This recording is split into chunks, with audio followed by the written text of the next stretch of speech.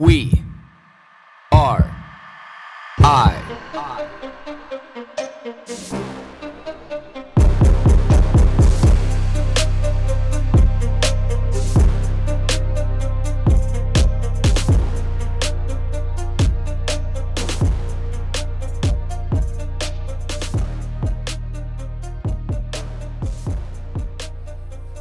Good morning, everybody. Thursday morning, dark and early, but not for long.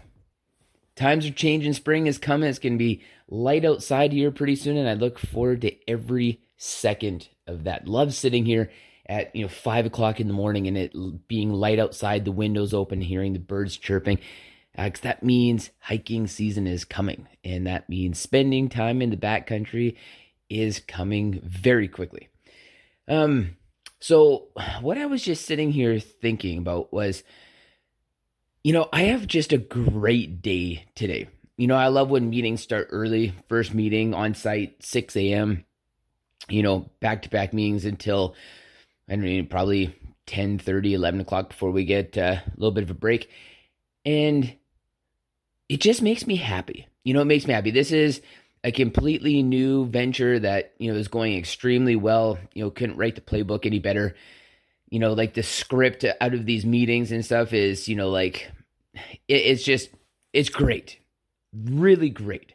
So it makes me happy to be Canadian. It makes me happy that I have this opportunity. This is what this land is supposed to represent, is like opportunities that you could wake up every single day and say, I want to explore this opportunity.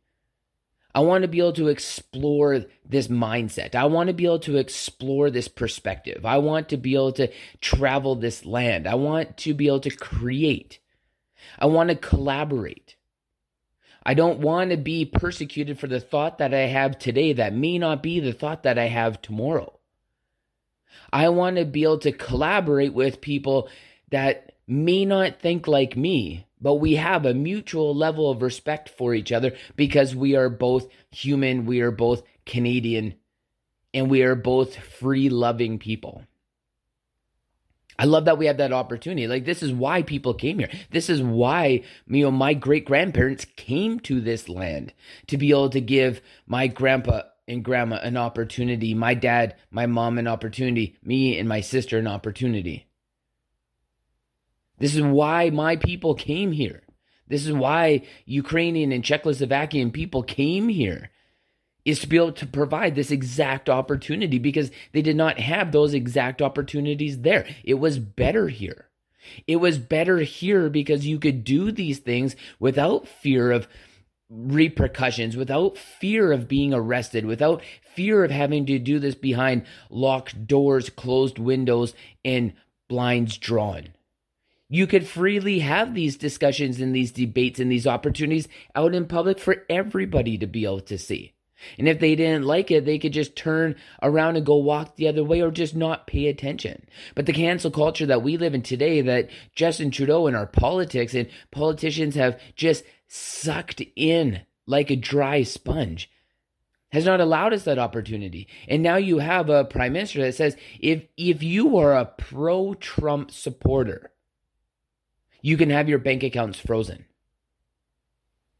If you donate money, your business is going to get canceled in today's culture, just like what may be happening with David's Tea. I read a little something online this morning about how the wife of the owner of David's Tea donated to the trucking convoy, and now people are boycotting David's Tea. Fuck that. I will go support David's Tea more because of that. Because these are my people. This is what I've been saying for a long time. What the government has done is shortlisted the people that I should be associating myself with in life because they're like-minded individuals like me. But the one thing that it hurts me is to think that I have all of these opportunities, but then for how long? I can record this podcast and I can say these things that are air quotes anti-government, but for how long? I can retweet one of the main Twitter pages for just exposing a different side of thinking, just retweeting and screenshotting and posting those tweets of a right-leaning perspective got removed off Twitter 2 days ago. I get that. Didn't even say anything themselves. Have millions of followers and has had their account suspended because they screenshot other people's tweets. That's the world we live in today. The world we live in today where it's okay to be able to hack in to a company's database and dox people. Like, that is okay. Like, why isn't he is a self-proclaimed cyber terrorist. He said it in his YouTube rant or his TikTok rant that got posted on YouTube. He's a self-proclaimed cyber terrorist and is not being arrested. How does that make sense? How does it make sense to release people's personal data? That doesn't make sense. This is the world that we live in. So that's why I say, like, I have these great opportunities, but for how long? How long before I get my bank accounts frozen? How long before I get my car insurance canceled? Because this is now something that Justin Trudeau thinks is a good idea, is to be able to cancel people's car insurance, to freeze their bank accounts, to say you're not allowed to think and say what you want.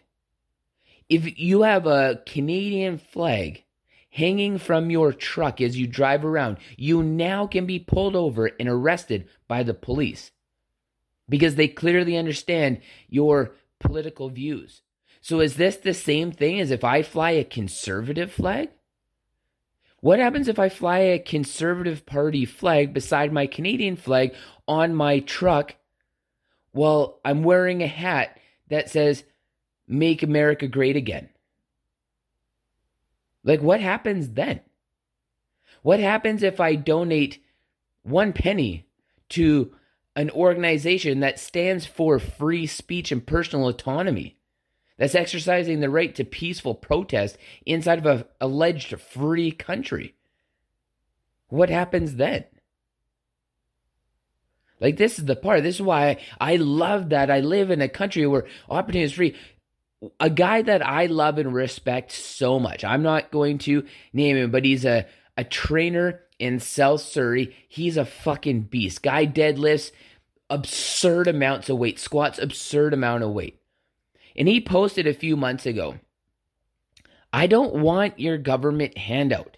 So when you shut my fitness business down and you say you should be grateful because we're going to give you a government subsidy," he's like, "I don't want that. I want the opportunity to be able to make my own money on my own terms. I don't want your government handout. Don't look at me like you're giving me a favor.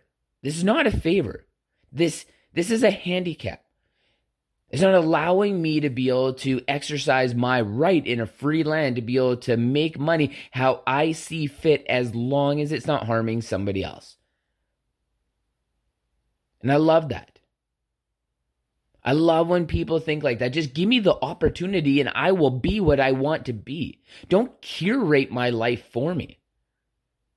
Don't look at like the government is doing me a favor. The government is not there to do us favors. The government is not there to stand in our way. And I think a lot of people don't understand this. We, the people, are not run by the government. We, the people, run the government. The people in the government are supposed to be representative of our voice. So again, you tell me how close to 70% of people in this country want to end all COVID mandates, restrictions, and everything to do with COVID, but yet we still have them. You do not represent the people and what the people want. If close to 70% of people in this country are willing to be able to live with the potential consequences of removing all the restrictions, they should be eliminated the day that those people speak. Not tomorrow, not in a week from now, not in 2 weeks from now. They should be eliminated the day the people speak.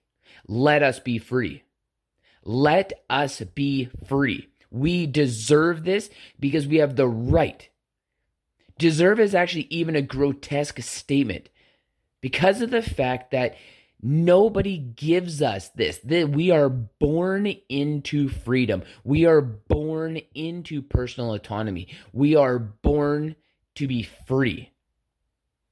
So we have the right. We don't deserve it. We have the absolute right to be free.